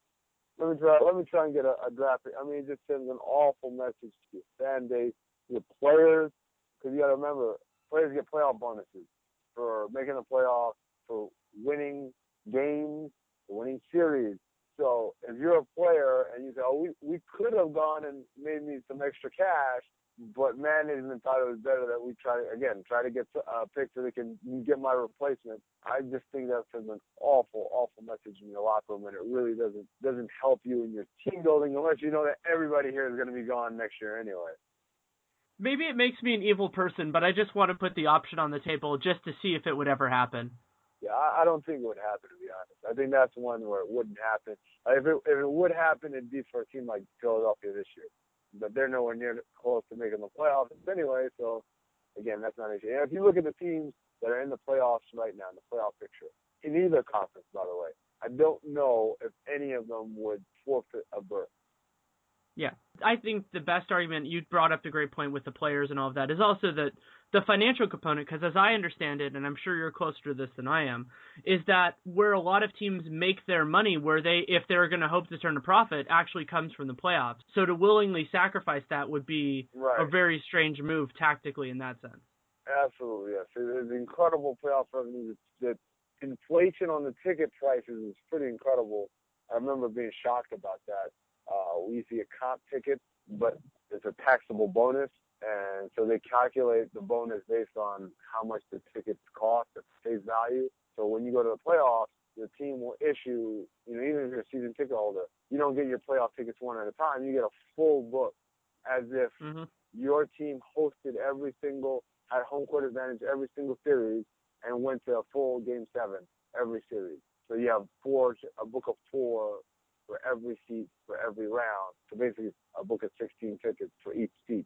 And then they would tax us on the full value. And it was a market upgrade in price from regular season prices to playoff prices, and they increased by round. So I remember the tickets against Portland were a certain price, and then we played San Antonio second round, and they were higher, and then we played the Lakers, and higher, and if they had gone to the finals, it was going to be something ridiculous. So that's a lot of money. Obviously, concessions and parking and all the other ancillary benefits that come from being in the playoffs. And you're just having extra games. Again, this goes back to people say we need to play less games. Well, what's the biggest obstacle is owners don't want to give up home games. It's revenue. Basically, economies of scale. They're making cash by having more and more of these games. I was thinking about that actually on point, and I wanted to bounce this idea off you, because my understanding is that also playoff games have the benefit because players are paid differently for playoff games than they are for regular season games. And so one interesting way of doing this is that, and I believe players are comparatively paid less for playoff games than for regular season games. Correct me if I'm wrong. They actually changed that. So it used to be, let's say you got suspended. You get suspended for a game, you'd lose 1/82nd of your salary. And then someone came up with the idea, I think it was Mark West. Mark West got traded. When he got traded from Cleveland to Phoenix, he actually played 83 games. So his agent tried to argue that he needed to get paid for that 83rd game. So the league changed it to 110. So it's like now one game is 1/110th of pay.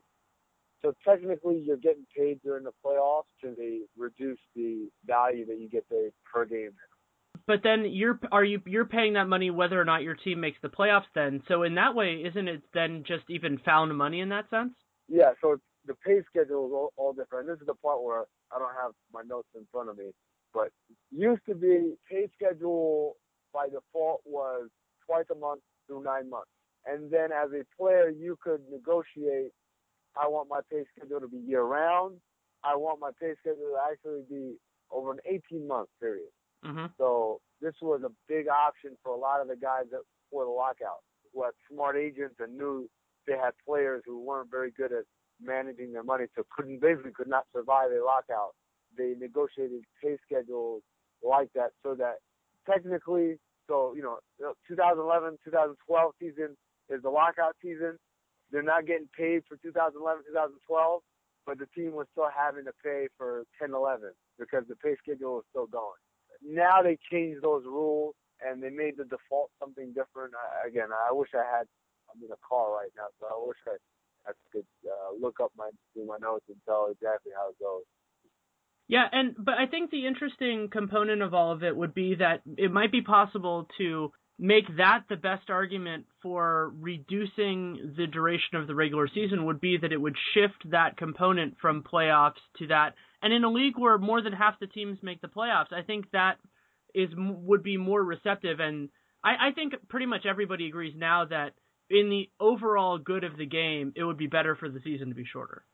Yeah, except that one of the good of the game parts is, again, TV revenue, the gate, and the ancillary revenue streams of concessions and parking and merchandise and all that. All those basically were losing home dates. And the other thing is a lot of those teams either own or operate the arenas they play in, so they're losing programming, right? So now you have more dark days.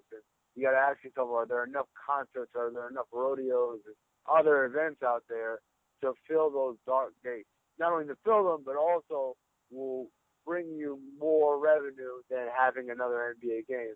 That's the part where financially for the owners that they're under no duress to do that. And then, they also have history on their side where they say, well, we've always played 82 games, so why should we change? Would you favor expanding the length of the season just in terms of duration then to reduce or eliminate back-to-backs? Yes, I'm definitely in favor of that. It would stink for players that play internationally representing their country. Yes, I would absolutely be more in favor of, stretching out our season a little bit more so that we can get rid of back-to-backs at least. Or at least reduce them. If not, because, part of a back-to-back isn't just because the schedule is so tight. Sometimes it is because of availability of facilities. So it doesn't always work out easily, but yeah, if we could reduce that, that'd be a great step. So let's move more into stuff that was on the court. You were in LA this weekend, and I know that you saw both professional and college games. I was wondering who stood out in either one of those this weekend. Wow, well, yeah, I did the 24 hours of Los Angeles hoops, so I got to see SC versus UCLA on Saturday night. So Lakers and the Bulls this morning, I guess, or this afternoon, and then I just got out of Clippers and Sixers. So lots of fun to basketball junkies. Who stood out? So I would be amiss if I didn't start with the Clippers because what they did today was it was abusive. They really took it to the Sixers. There was a point when they were up 89-33, and it was from the get-go, from when they came out of the gate. Chris Paul has to get the honorary game ball, I guess, because there were so many questions about how would he re-assimilate back into the team after they found themselves in his absence and found a way to win without him and found a way to play a style of basketball that wasn't wholly dependent on him creating out of pick and roll. And maybe it took all of 30 seconds for all of those fears and questions to be laid to rest. He fit back in seamlessly. It was a dynamite combination. Obviously playing the Sixers helped, but the ball didn't stick in his hands, and I thought that was pretty good. The early game today, fairly ugly. Joakim Noah played extremely well. Just the same of what we're accustomed to seeing from him. Chris came and had a throwback game, but I wouldn't read too much into it. As far as the college game goes, it's all the usual suspects. I was very impressed with Zach Levine. I haven't figured out how to pronounce his name. Incredible shooter, really, really good athlete, nice frame, long, lanky, good size. Didn't get to see enough of him creating off the dribble because that's not really what they ask him to do. Kyle Anderson, very high IQ player, great vision, great anticipation of the play developing before it actually develops. Improved shooter. I think he's got to get stronger because I don't think he can be a point guard. He's got to be something else in our age. Jordan Adams, very nice off the ball wing, scoring wing. Howell also had a pretty good game. UCLA has a bunch of guys. I know it shouldn't be a revelation to anyone out there, but it's always fun to see them live as opposed to watching them on film, which is I'll have to watch pretty much the whole year. When you were watching Levine, did you get the feeling of whether, obviously his body will change over time, of whether you would feel comfortable having him guard twos in the NBA? Yeah, I think he's got all the athletic ability to do that. He's got pretty good length. He's about 6'4". I stood next to him, so I tried to do the eyeball test. And again, he's a plus athlete. He gets up there, so pretty quick laterally as well. The thing that I didn't like was UCLA played a lot of zone, and you always wonder about a player's ability to, we see this with the Syracuse guys all the time. It's hard to analyze. I'm sure from a draft perspective, from your role like with the Suns, that would could you basically evaluate them at all on defense from the film from Syracuse?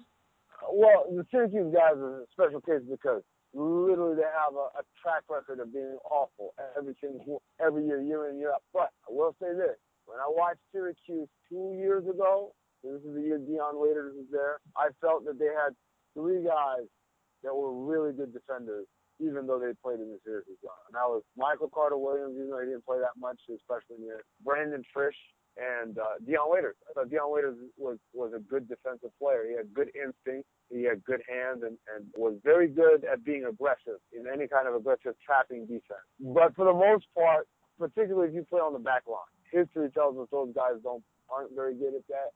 And even for some of the guys on the front line, so Johnny Flynn is a guy that stood out to me. He was terrible. We used to call him traffic cop. All he did was point. It happens a lot at Syracuse.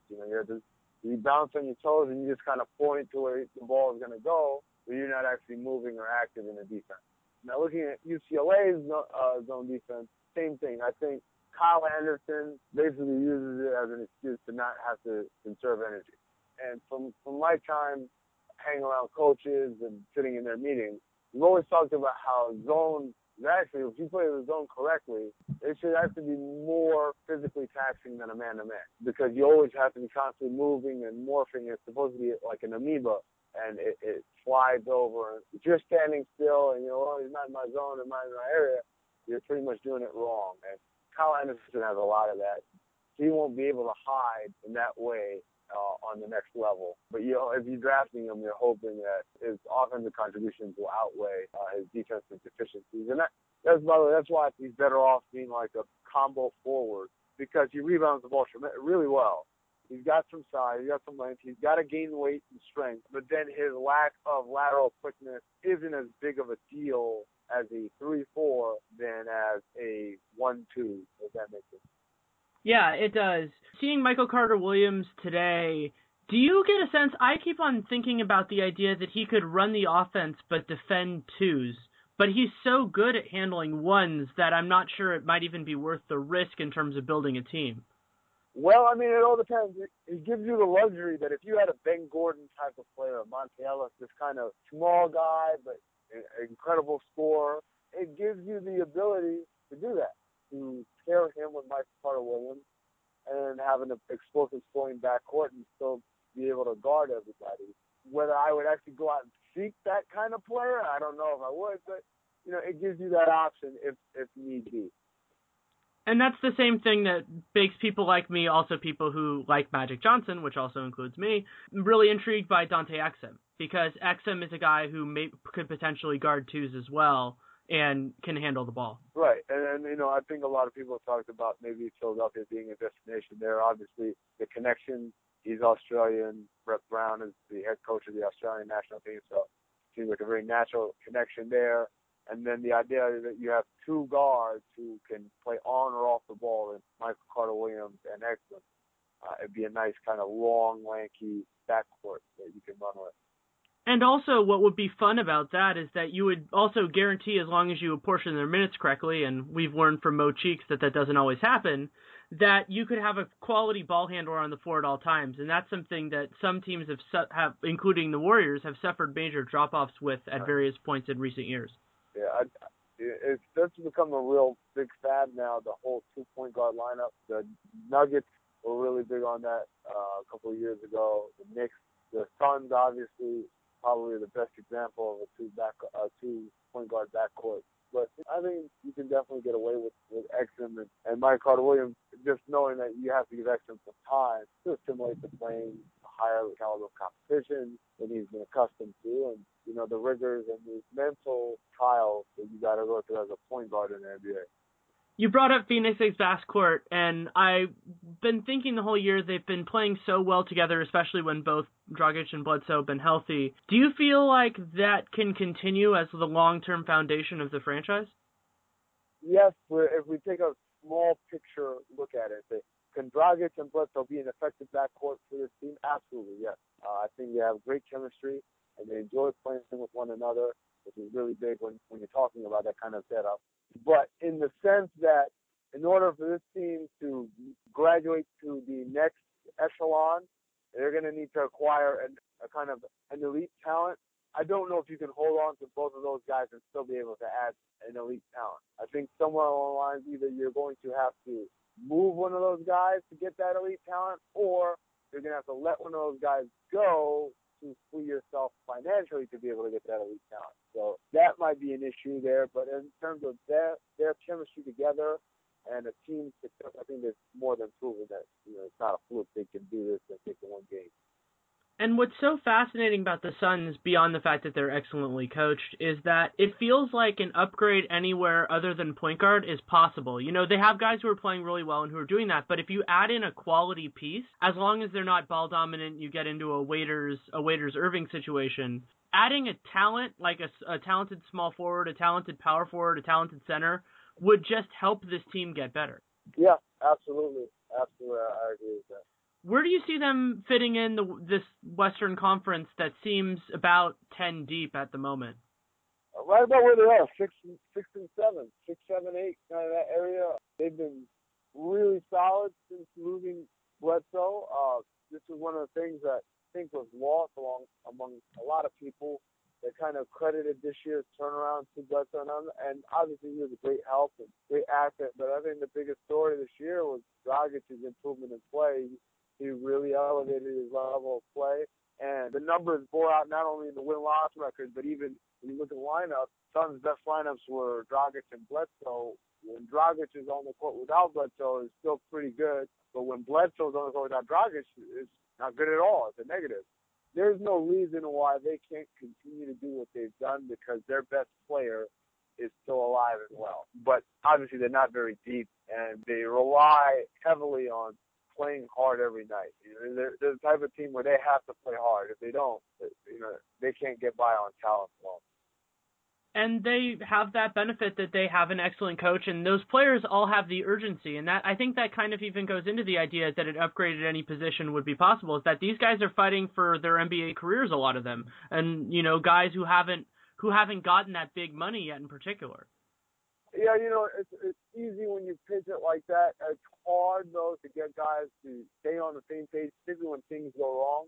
And so that's the biggest thing that coaching staff has done, is keep those guys all on the same page and not lose track of team goals in an effort to pursue the individual pursuits. At the same time, it bears saying that what's made them successful is they let guys be themselves on the court. So a guy like Gerald Green, who people are asking, oh, wow, Hornacek has brought him out. Well, no, he hasn't. He's doing the same thing he did in Jersey 2 years ago. It's just the difference is in Indiana, they have expectations of what you need to do to be on the court, specifically defensively, knowing rotations, being disciplined, offensively, remembering plays, having good timing. Those things are important in Indiana's style of play. And if you don't play that way in Indiana, then you don't play.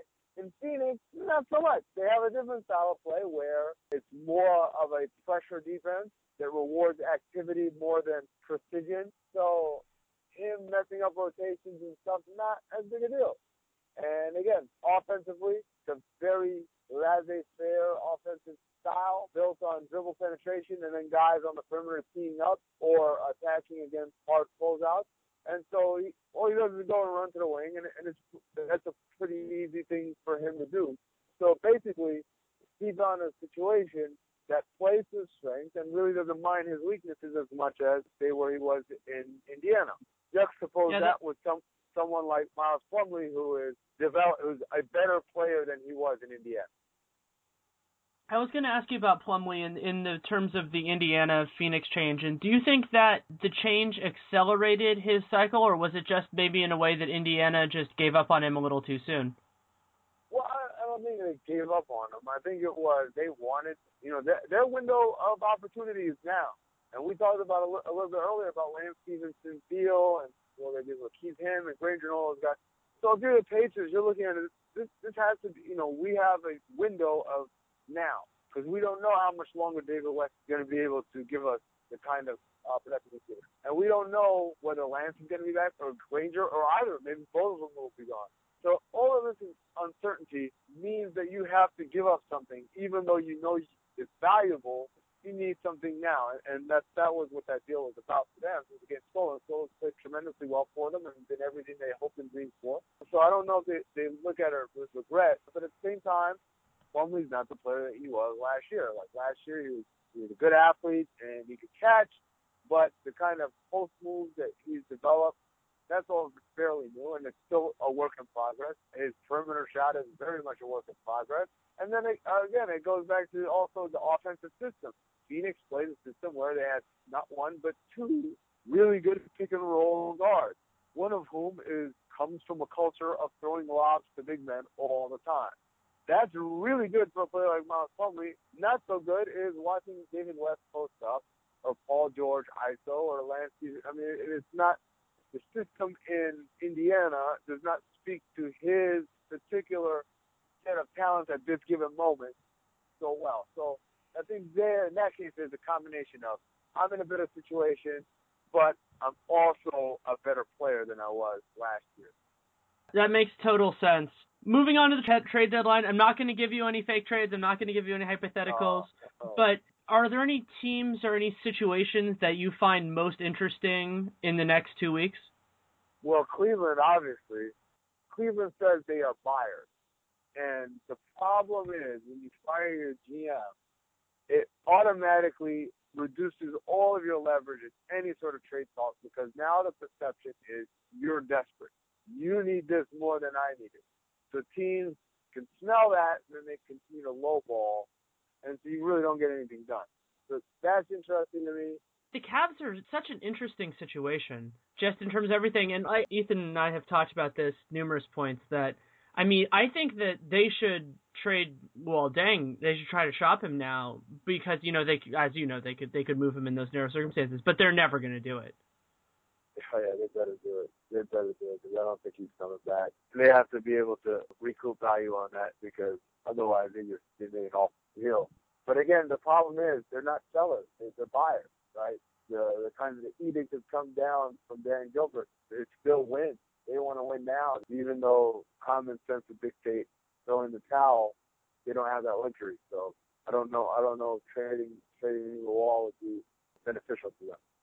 You might be the best person I could ask this question who could answer it. And that's, I've said for a while now that the biggest competitive advantage in the league is injury prevention and mitigation, but then that the second biggest one is ownership. Do you think that that's about right, or would you have something else in there? The biggest competitive advantage is ownership, far and away. There is no single determinant that is more important than ownership. Because good owner, everything else can happen. A bad owner, or a meddlesome owner, or an owner that doesn't know his boundaries, or an owner that's unstable, that gets in the way of everything else. So if you look at a team like the Clippers, they have a wonderful product. They've got a franchise point guard. They've got arguably either the best or one of the three best power forwards in the game. They've got one of the best coaches in the game. All of that is undermined because they have an owner that nobody knows what he's going to do from moment to moment. Case in point, the J.J. Redick deal that almost didn't happen over the summer because Donald Sterling just decided that, why are we paying all this money for a white guy? So all of the best laid plans of mice and men, it doesn't matter if your owner is crazy. So that's definitely number one. Number two, injury prevention, injury management, schedule management, all that kind of stuff. That, again, these concepts that go beyond just go out there and play basketball and execute. It's the things that Phoenix does from a medical staff standpoint, the things that San Antonio does from we're going to sit our guys tonight, we're not going to have morning shoot-arounds and all those things. That's kind of underutilized areas. There are still a good number of teams that are not up to speed and not up to snuff when it comes to those things. So that's a tremendous source. And then the third is psychological profiling, accurate psychological profiling, the ability to build a team with personalities that mesh well with one another. As the old saying goes, you can't have too many chefs in the kitchen. Psychological profiling and be able to accurately evaluate and assess not only your players, but also players that you're interested in acquiring, usually via the draft, but also via free agency, whatever. Via psychological profiling, that's the other uncharted territory that I think. Last of all, I would say advanced analytics. So not their PR, rebound percentage, adjusted plus-minus stuff, but being able to use and interpret the sport view data in a meaningful way. I think what a lot of fans, I don't think they know, maybe I'm assuming people who listen to this podcast, you guys are an educated bunch.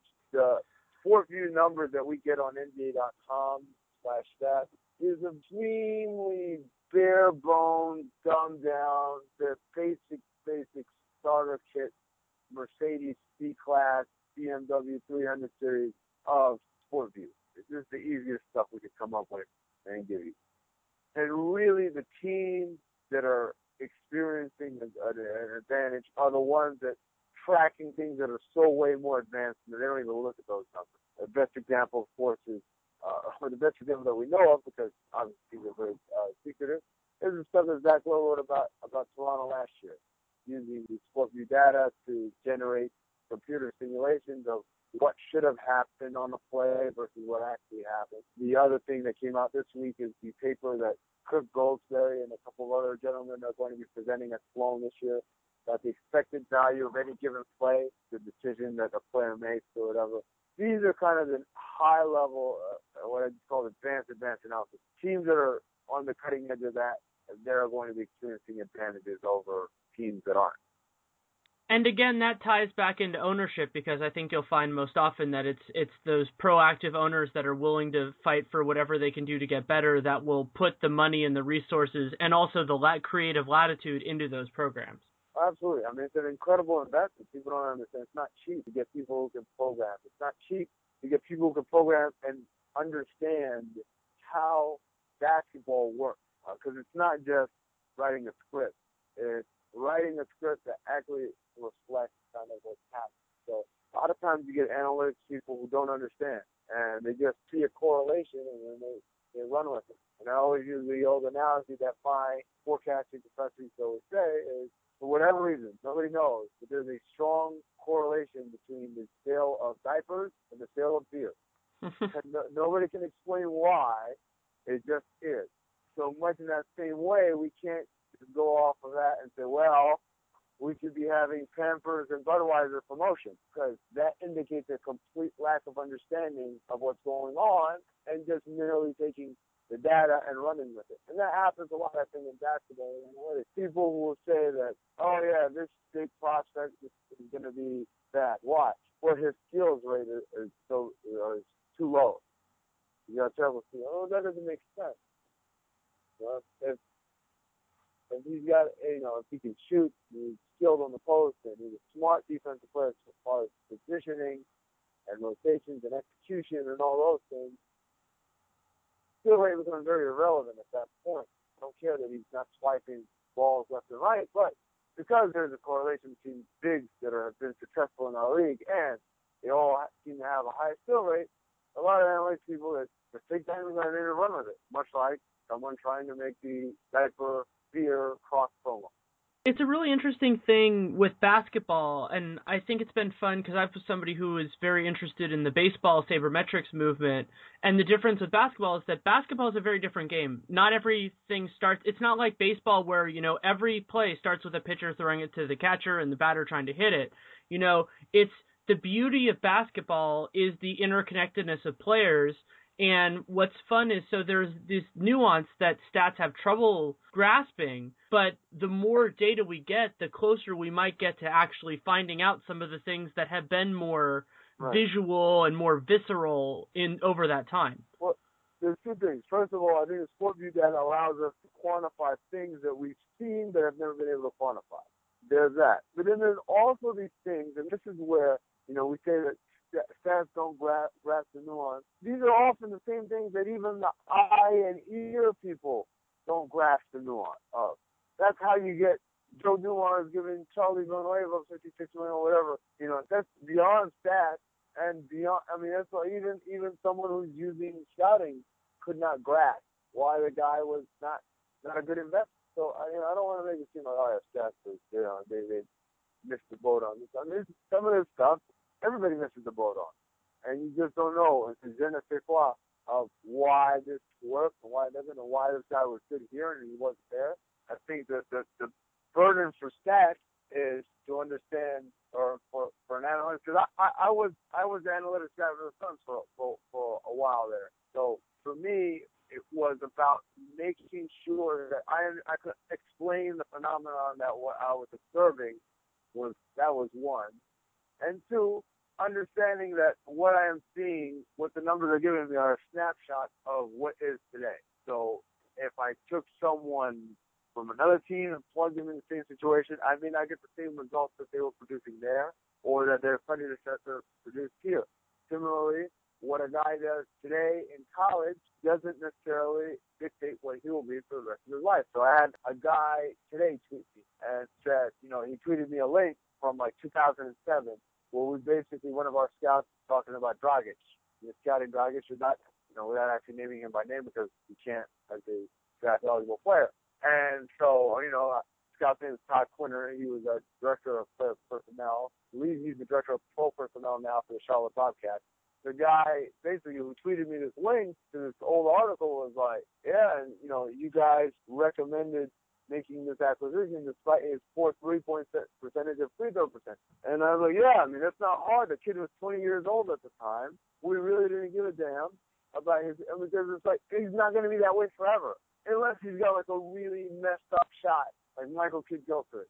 But he didn't have that. He had an okay-looking stroke. Really what it was is he was a superior athlete in Europe, and he didn't have to shoot. You get to the rim anytime you wanted. But there were enough positives there that we knew he was going to be a really good player, particularly the intangibles, the stuff, leadership and the vocal and stuff like that, playing with an intensity and the passion and all that. Those were the things that made us want to draft him. The fact that his free throw percentage wasn't that great, or his free throw it almost becomes irrelevant at that point. But from a statistical standpoint, they go, this is a big deal. How can you have a point guard and the 3-point percentage is so poor? But that's only assuming that he's going to be that same player forever. And for a lot of the guys, they aren't. And that uncertainty and that nuance is also one of the huge benefits of having an ego that, like, as a general manager and owner, however you want to see it, that you can have lots of voices and listen to it and understand that nobody's going to be right all the time and nobody has the entire answer. Yeah, well, ultimately, that's the job of the general manager, right? So myself, Todd Quinter, John Shoemate, who was our head scout, we all gave our professional opinions based on our background and expertise. And we, all the prospects we talked about, we argue every day about back and forth.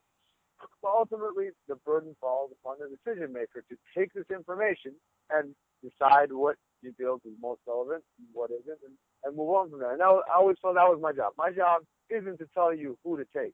My job is to give you all the information I have available to me so that you can make the decision on who to take. And whatever, as long as I've given you the information, I will roll with your decision. The thing that I could not accept is the feeling or being made to feel like my giving you information that runs contrary to your opinion or what your desires are is a bad thing. I'm not supposed to give you that information. Don't tell me that. That I don't understand because you're paying me to tell you that. You want to be able to say, knowing everything that I knew on the table, this is the decision I made. It was an educated decision. Was it right? Maybe it wasn't. But at least you knew. And you can't say that, why didn't you tell me that he's an axe murderer or he's addicted to cocaine? I never wanted that. I never wanted a why didn't you tell me conversation to have.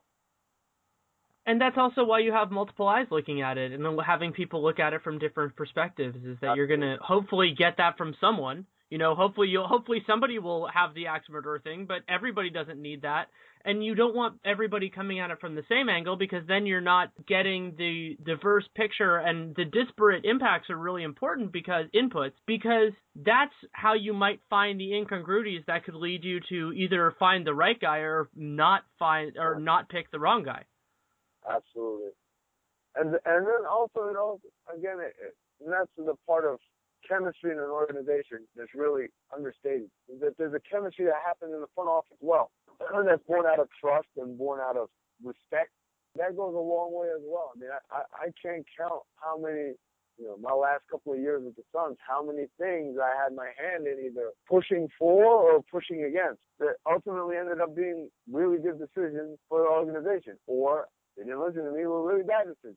And I'm not trying to paint myself as some sort of basketball savant, but those are the kind of things that if you respect the opinion of someone like myself, it goes a long way. And if you don't, you end up in trouble. You end up trading an all-star caliber point guard for one who isn't and giving up a first-round pick to boot.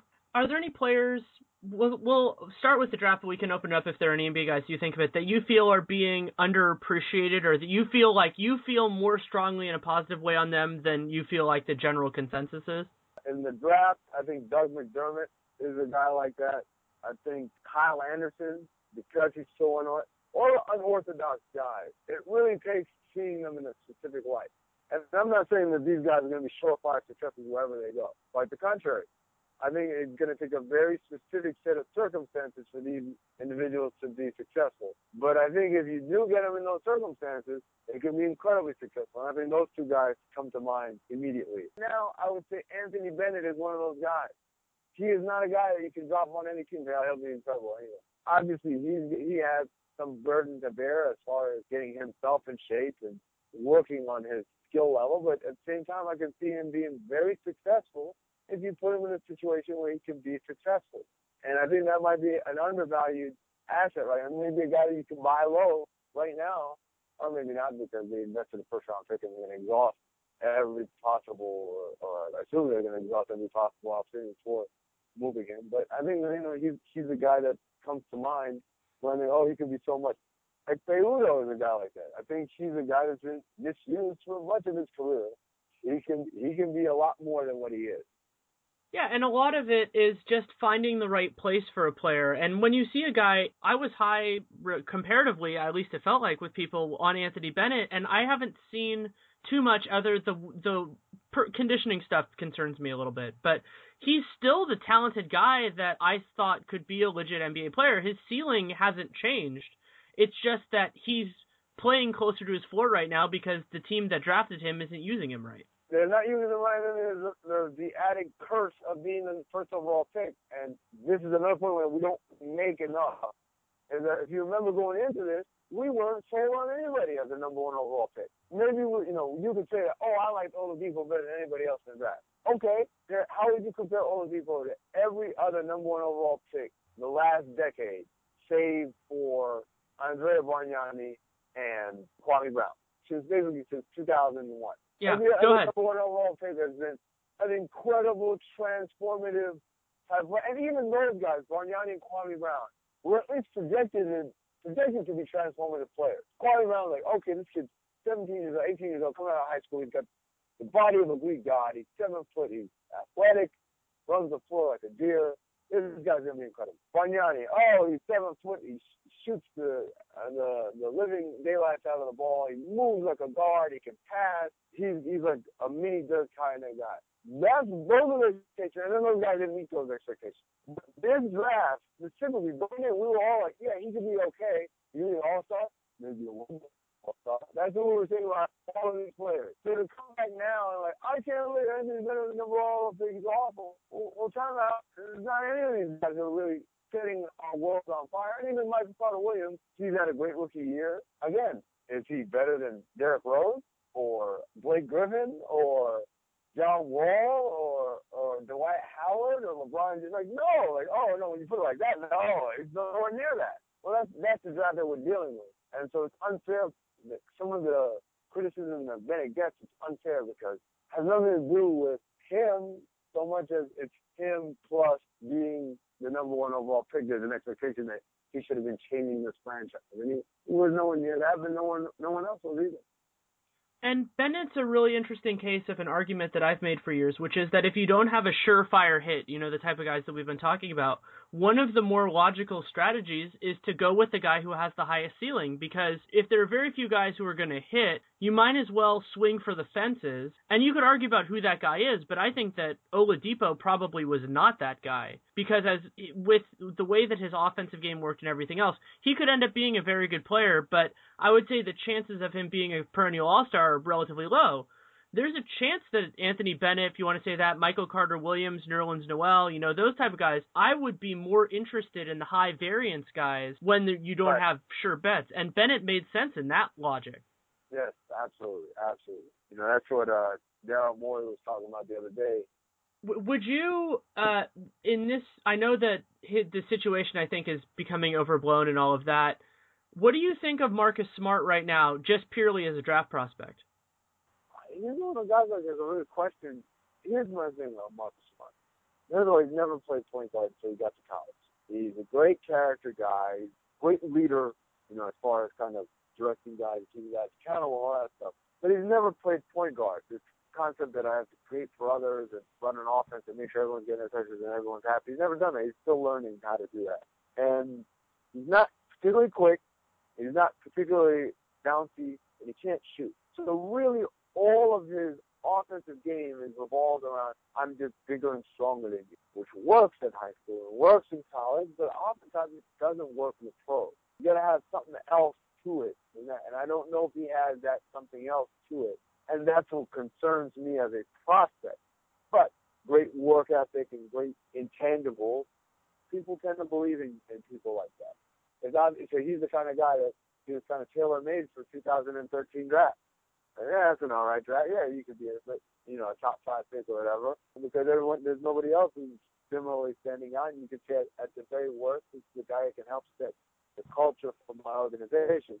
Whereas this year, there are some very real talents. No, I'm not going to take him over Aaron Gordon. No, I'm not going to take him over Embiid or Parker or Edson or any of it. Because those guys are actual talent. These are guys that can change the culture and, by the way, help you win games probably even right away.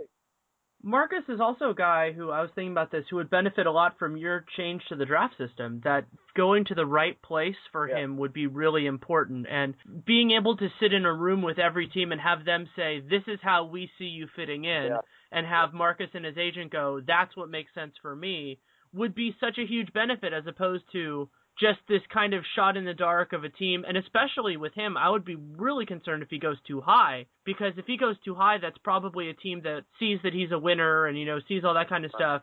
And he kind of gets Johnny Flynn into a bad situation. Absolutely. I've been absolutely fascinated by Embiid. I think that, but he has this, but do you see his defensive potential as being really high? I've been really concerned with that in some ways. Here's the thing about him that makes him so difficult to evaluate is he learns so rapidly.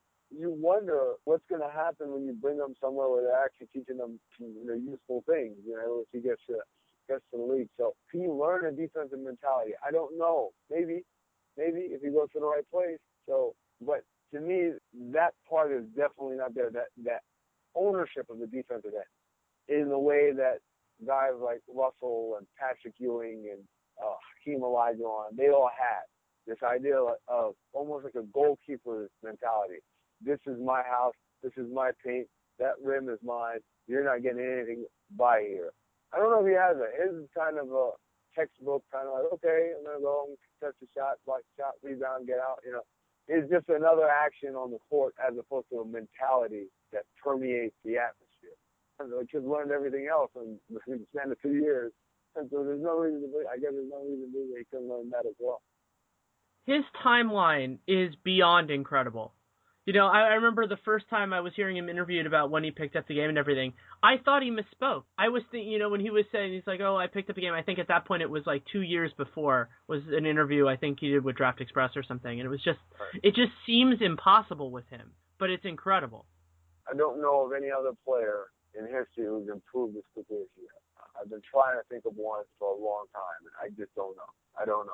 Well, and you think about, to me, the guy that I've been thinking about because he's frustrated me for so many years is the difference between the way that he's picked up the game and Dwight Howard. That Dwight obviously does a lot of stuff great. He's a really talented player. He's probably the best overall center in the league. But if he picked up offense in the same way at a young age that Embiid has, think about what he would be now.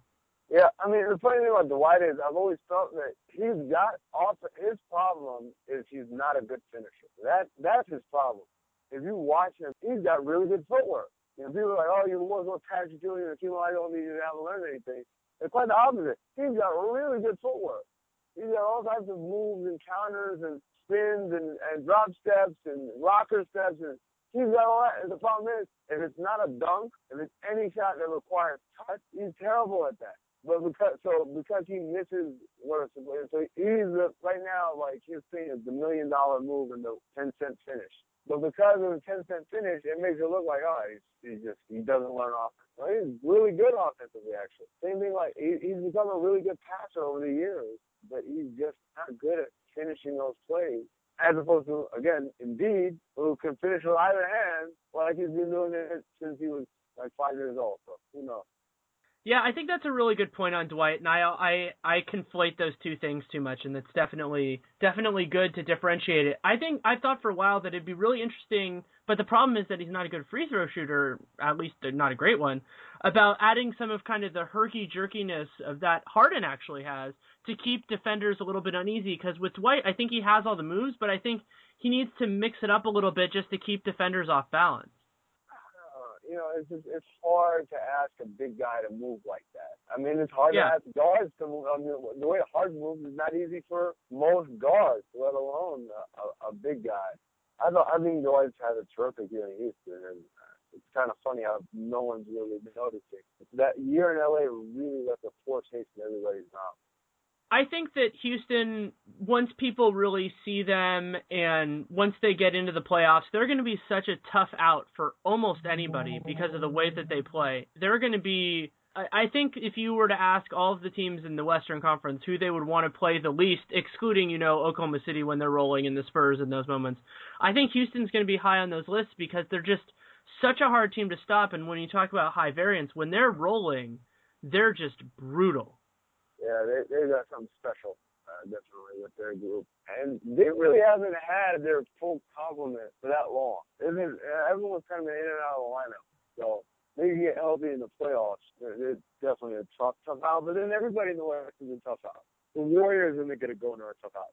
Suns are a tough out. The Clippers are tough out. So it's almost impossible to say this year. And I think that's one of the great stories of our league that we should probably be talking about more. How great the parity is this year. There's any number of teams, this is the first time probably since 2000 and it's been a while since we very literally don't know who's going to win the championship.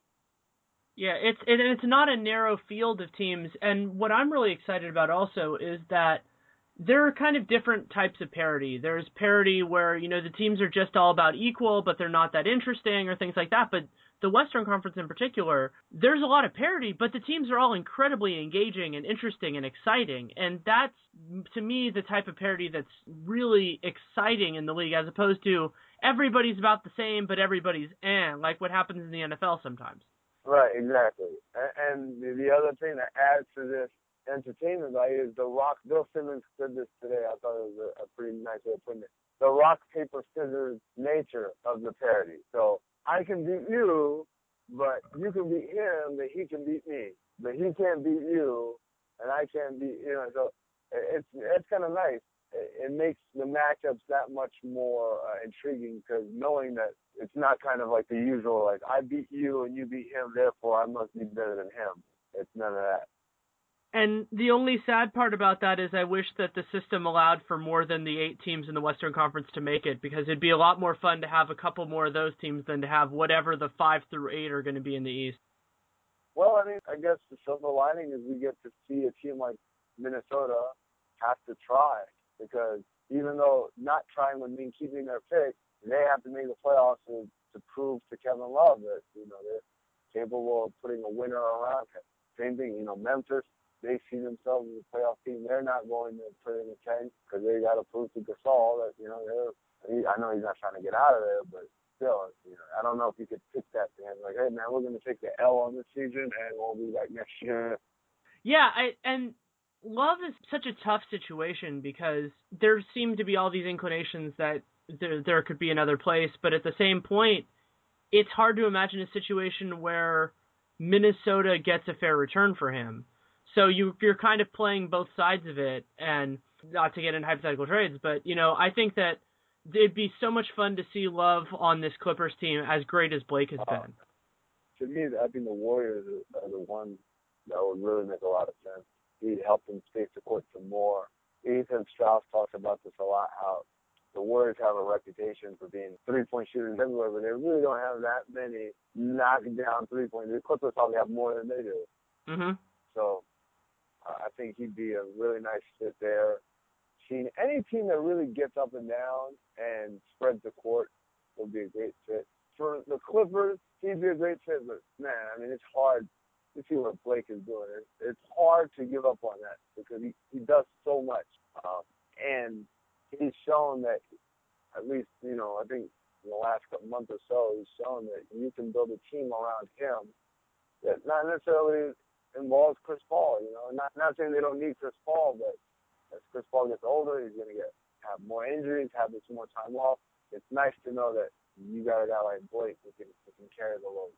He's shown so much in terms of playmaking and creating and everything during this time. It's been really nice to see because there's a depth to his game that was underappreciated, or even maybe just not underappreciated, but hard to see when Chris was on the floor. And to be able to see that there's so much more to him has been really, I would say, reassuring. Yes, absolutely. But I will say also, he's gotten better as a player. He's gotten better in that. A lot of times when he used to post up, everything was very robotic and pre-programmed. When you get the ball, he'd hold it, the ball stuck to his hand. And now everything is a rapid decision. It's like the game has slowed down for him. And so he's able to make quicker decisions and just go and just do whatever he wants to kind of on instinct. And that's made him such a tremendous player now. And that's what's great about the league right now is you have these amazing talents and just being able to see what they can do. And Dragic, what he's done and how he's grown his game, or you can go in a lot of different directions. It's been so much fun to watch Orlando in the last couple of weeks. They've been just fabulous in terms of what they're doing, and the fact that they're going to be adding at least one more high-end player is really exciting as well. Couldn't have said it better myself. So, well, thank you so much for taking the time. It was a pleasure having you on. Hey, thanks for getting me to almost the Arizona border here. Should be about another 2 hours for me before I get back home, but nice to kill that good chunk of time there. Thank you again to Amin Elhasson for coming on. He's an NBA analyst for ESPN Insider, so you can read him there and on broader ESPN.com. You can also follow him on Twitter at AminESPN. That's AMINESPN. I'd also like to thank Adam Francis of Raptors HQ for coming on. Really appreciate him taking the time. And very excited that next week will be a special trade deadline episode. And I was running into the problem, because this comes out on Thursdays, of how to handle the trade deadline, because my entire podcast would basically be nullified to a point by releasing something that had to be recorded before then. So made the decision to do one that will record entirely after the deadline but come out the day after, so it'll be a Friday morning thing next week. Really excited. Should have a great stable of people. A lot of it is depending on who actually makes trades, because I don't want to have on somebody from a team that stays silent in most circumstances if I can get somebody of a team that actually made a big move. And there will be general people as well, and really, really, really excited about it. So that's next week. Happy you listened this week. Really appreciate it. You can always email or tweet me any insights you have. My email is daniel.leroux@realgm.com, and my Twitter handle is @DannyLeroux. That's DANNYLEROUX. Thank you so much for listening. Take care and make it a great day.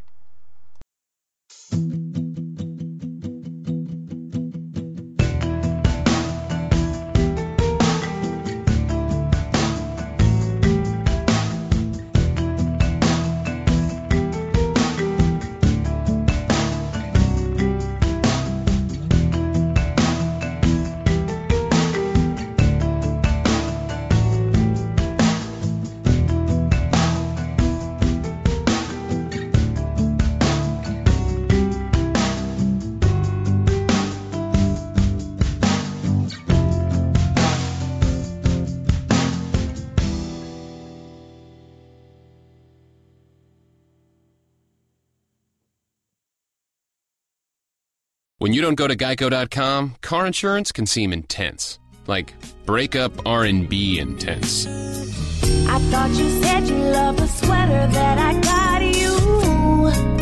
If you didn't, you could have told me. Geico makes it easy. Just go to Geico.com anytime to update or check your policy without all the extra drama. I even had a gift